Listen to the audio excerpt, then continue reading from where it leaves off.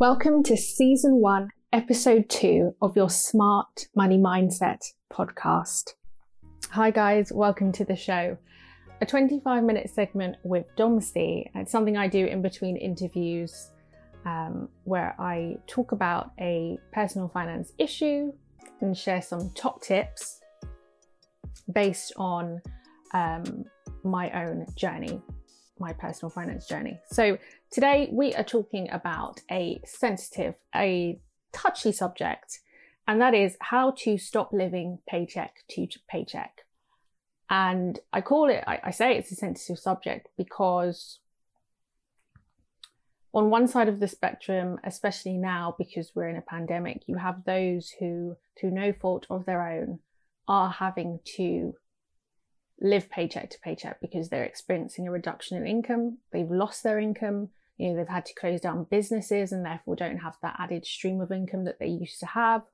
And then you have on the other side of the spectrum, those people who, like myself, from the age of, I would say, since I left uni and started my first real job, so about 20, up until, if I'm being really honest, about 26, 27, yeah, who, because of their spending habits, because they are not living within their means, or indeed, below their means, just not having a handle on their outgoings, are living paycheck to paycheck.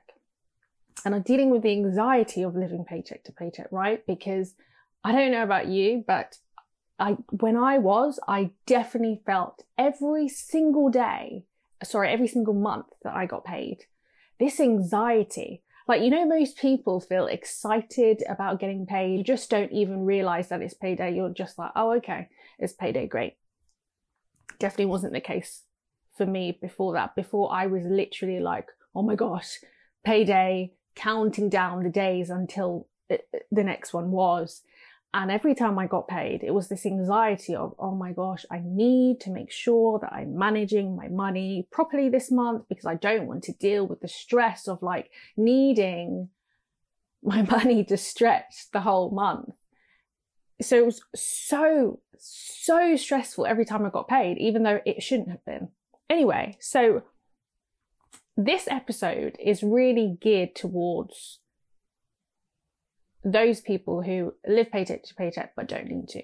And the reason it's not really geared, this episode, to those who through the pandemic are having to live paycheck to paycheck because of their circumstances, i.e. losing a job, etc., is because I don't want to patronize anybody. Like, that is not by choice, and that is something that for right now you're having to do. So I really, with the tips that I will share and just the story that I will talk about in relation to me, please know that this is not to patronize anybody who is in that camp of, I have to live paycheck to paycheck. There is no bloody other way for me to make it through. When I look at me and, that period of time, which if you do the maths was about 6 years, yes, month by month, living paycheck to paycheck, right?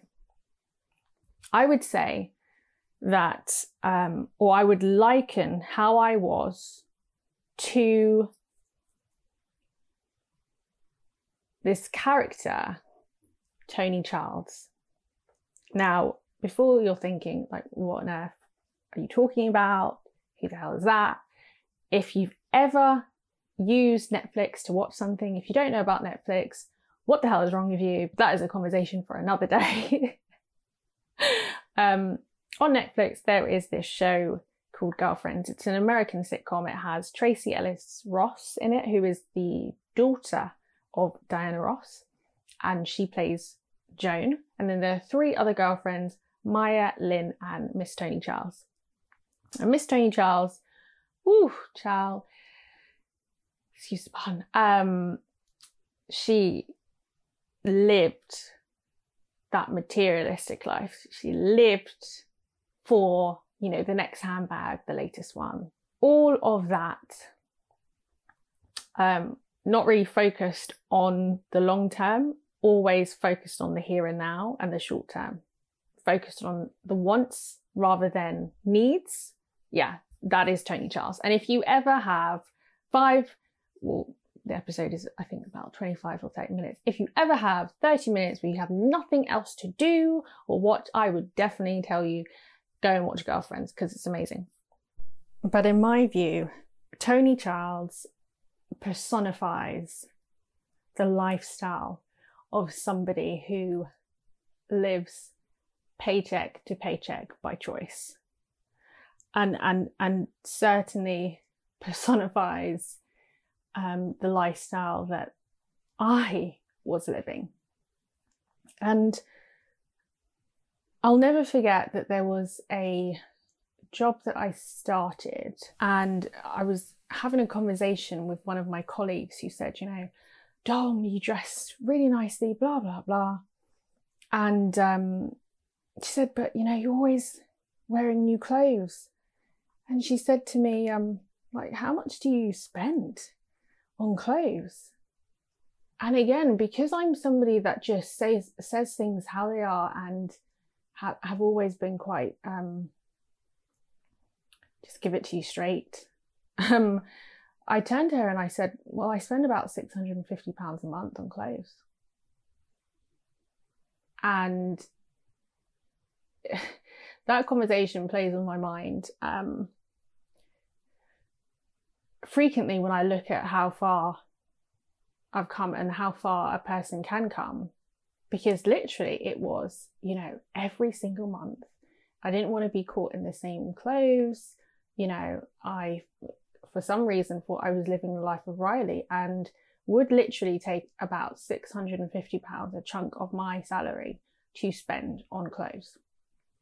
And I started a new job in 2017, and I won't say where that was, in Watford. And, you know, my colleagues would always say to me, oh my gosh, you know, you're dressed so well. And at that stage, I had really started to get a hold on how I was, you know, managing my finances, and the need to stop focusing on, you know, short term. And, you know, you just smile and you say thanks. But the reality is, these were all clothes that I had accrued from all of the time for the 6 years, from about 20 to 26, where, as I said, I'm living paycheck to paycheck. I'm spending about £650 a month on my clothes. And these are just the full wardrobe of clothes that I've built up from spending ridiculously and having crazy spending habits. And obviously at that time, I just wasn't willing to share that. So, you know, you just smile and say thanks. But if you're wondering how do you even define somebody, or what is defined as living paycheck to paycheck? If you can't tell from the story I've just given and the example I've used, it is essentially somebody who saves no money and who will incur financial stress if they do not receive their next paycheck. So if you are literally tired of having too much month left at the end of your money, yes, you heard that correctly. If you are tired of having too much month left at the end of your money, then hopefully these 5 tips will help you. They certainly help me. And it's a discipline and practice I put in to this day. It's not perfect. There are times, you know, even when I had come out of that kind of lifestyle, where you see, oh, Hops has got a sale and this one's got a sale, and you're just like, you have to talk to yourself and kind of center yourself and remember how you lived your life before, and the stress and anxiety you felt from, you know, needing that next payday to come swiftly. And you just have to kind of say, you know what? My future plans, the things that I want to do, are so much more important than this thing that I feel like I've got to have right now. And therefore I'm not willing to jeopardize that. So 5 top tips, what are they? Well, the first tip that I would give you, that I would say is so important. You know, people talk about budgeting, people talk about, you know, you've got to have a budget and all of that jazz. And I totally believe that. And it is one of the tips, but it's not the first tip. You can't budget until you know how you spend. You can't budget until you understand your spending habits. How many coffees do you just have to buy at Starbucks a month? How many times have you just had to go out and dine at the Brasserie instead of, you know, I don't know, TGI Fridays? TGI Fridays? Yeah. How many times have you just had to buy that handbag that's on? Until you track your spending, no budget in hell is going to help you. I'm just going to give it to you straight. And yeah, you need to have at least 2 solid months where you are tracking your spending. And you can either do that by waiting to at the end of the month and, you know, looking at your bank statement holistically for that month and getting either a spreadsheet, a piece of paper, you know, your laptop, whatever, and literally going through it line by line and saying, okay, how many Deliveroos? Yes, you heard me. How many Deliveroos do I have on this statement? Okay, which shows me how much I spend on takeaway. How much money am I spending on petrol? How much money am I spending on this? How much money on that? And you need to track that. There's no point tracking that for, you know, 1 month. There's no point tracking that for 5 days. It's not going to work. You need about 2 months where you look at your spending on your bank statement and you're saying, okay, this is how much I'm spending on this. Because until you know that, you are not going to be able to cut down on anything. You are not going to know what you can go without. You're not going to understand any of that. So the first tip I would say is tracking your spending for at least 2 months. And then the second tip is if you are experiencing or if you have any debt at all, you need to understand what you owe, how much you are supposed to be paying if you're not making any payments. How much debt do I have? And that is, again, an exercise where you're sitting down an Excel spreadsheet, which I found useful because, you know, you write things down in a notepad and then within a week you've either lost it or you've written something around it, like your shopping list, and it doesn't make sense anymore. So definitely getting some form of spreadsheet or whatever to understand, okay, Capital One, Barclays card, blah, blah. Who do I owe money to? And how much is that? What is the interest that I'm paying? What are the minimum payments of that? I'm not an advocate for minimum payments because I feel like with minimum payments, it just extends the amount of time it takes to pay off that debt. But before we even get into that, it's understanding what are the debts that I have. So once you've tracked your spending and you've understood how much debt you have, then and only then can you start to put a budget together. And this budget that you put together, the first thing I have to say, so this is tip 3, is don't try and have one budget that you use from January to December. It's not going to work. Why? Because in May, my mum's birthday takes place. In February, I have 3 birthdays of people that are very close to me. In December, I have a godchild's birthday who, it's my godchild. It's part of my world. One of my, like, she is my world. But anyway, that I know that the budget that I set in January just isn't going to fly for my December budget. I have MOT. I have, okay, your mortgage will always stay the same, but unless you're on like a tracker mortgage or something like that. But the point is that you cannot have one budget for all 12 months. because expenses fluctuate. Okay. There will be times that I have this automated thing from Lloyds, who is one of my banks, and they will tell me, this month you spent blah blah blah, this month you spent etc. And I can, when I look at it, I can tell, like, okay, that month is higher because I had XYZ. So there is no point in putting a budget together that you say, I'm going to stick to this for every single month. At the beginning of every single month, you should, before you even touch or look at your bank account, you should put a budget together.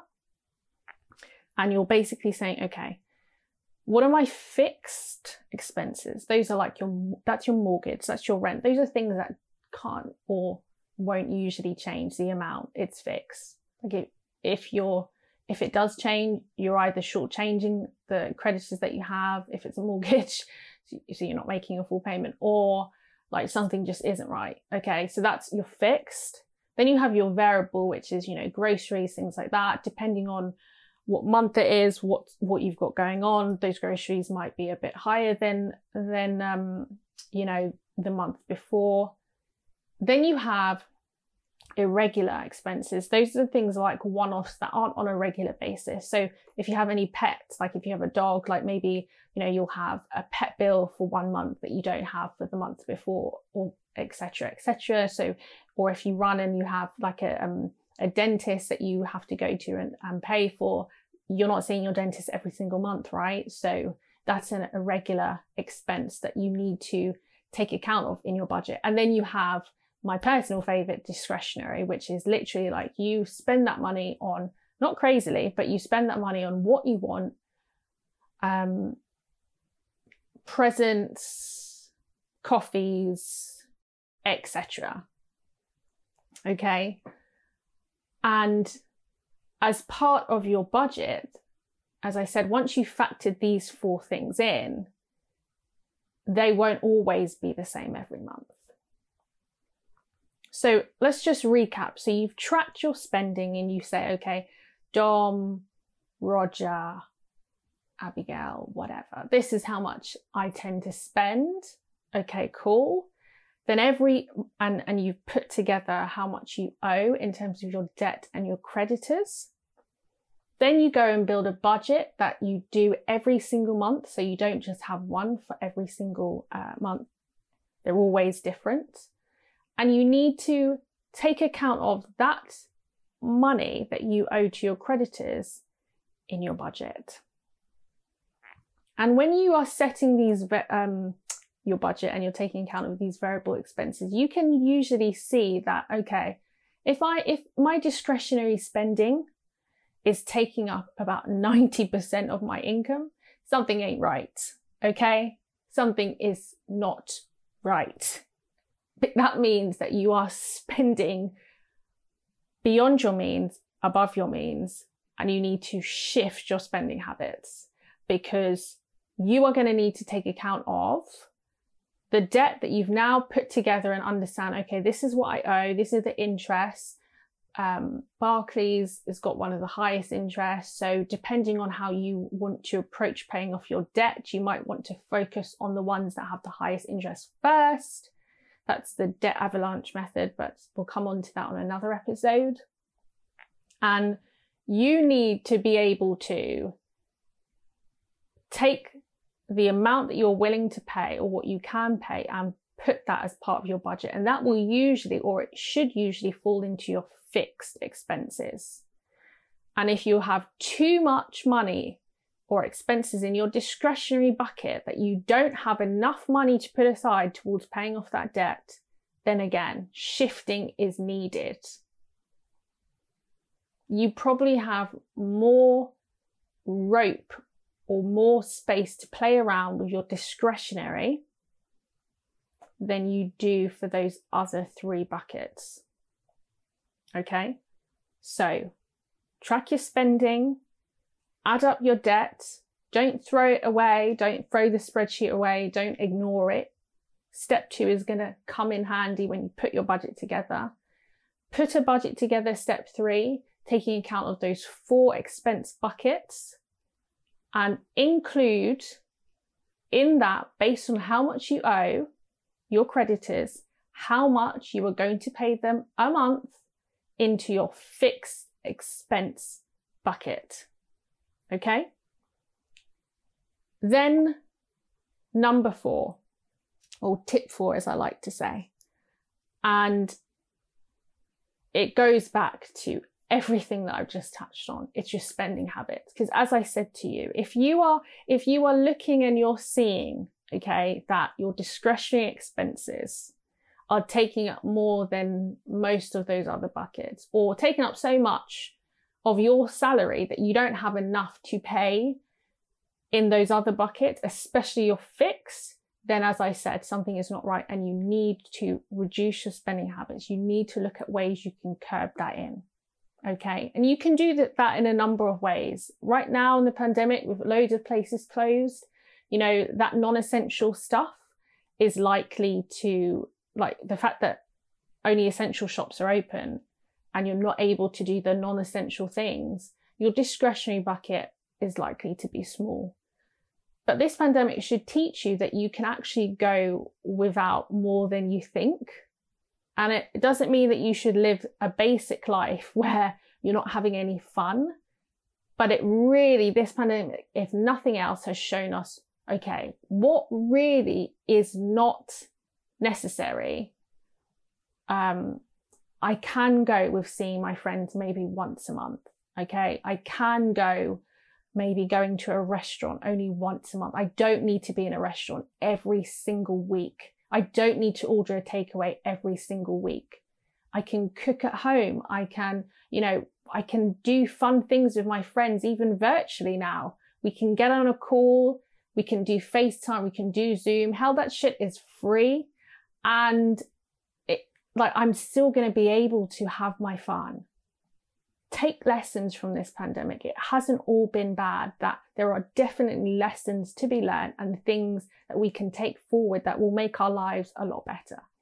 And then the final thing that I would say, the final tip, is without a doubt, saving.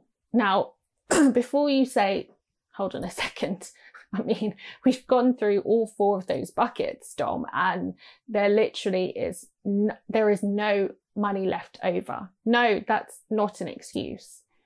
Tough love here. That's not an excuse, because a lot of financial experts, and it's something that my mum also said during my journey as well, she always used to say, you've got to pay yourself first. And I'd be like, what are you talking about? What are you getting? And that was essentially, when you get paid, taking out a chunk to pay yourself whatever you feel you can afford. So if that's for right now, £50 a month, nobody's asking you to jump to like saving 500 plus a month. We will get there, but not right now. Even if it's £50,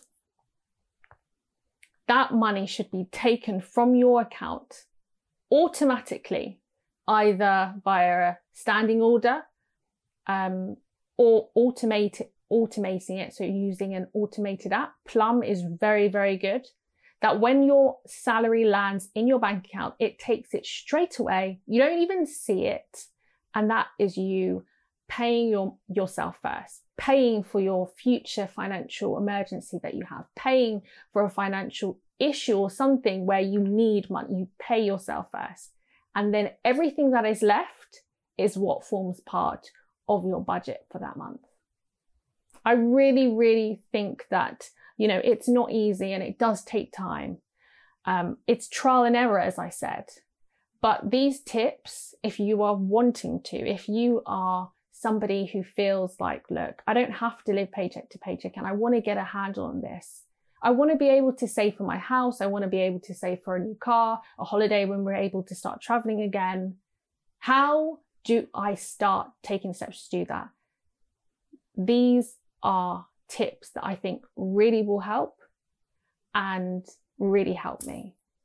So I hope you found this segment useful. And if you have any questions at all, any feedback to give, please do contact me, reach out to me, domc@yoursmartmoneymindset.com. I'm always happy to hear from you, always excited to hear from you. And if you enjoyed this episode, please rate it on your favourite podcast platform. We will be back, as always, on the second Friday of the month, which will be the 12th of March. I've got a special guest.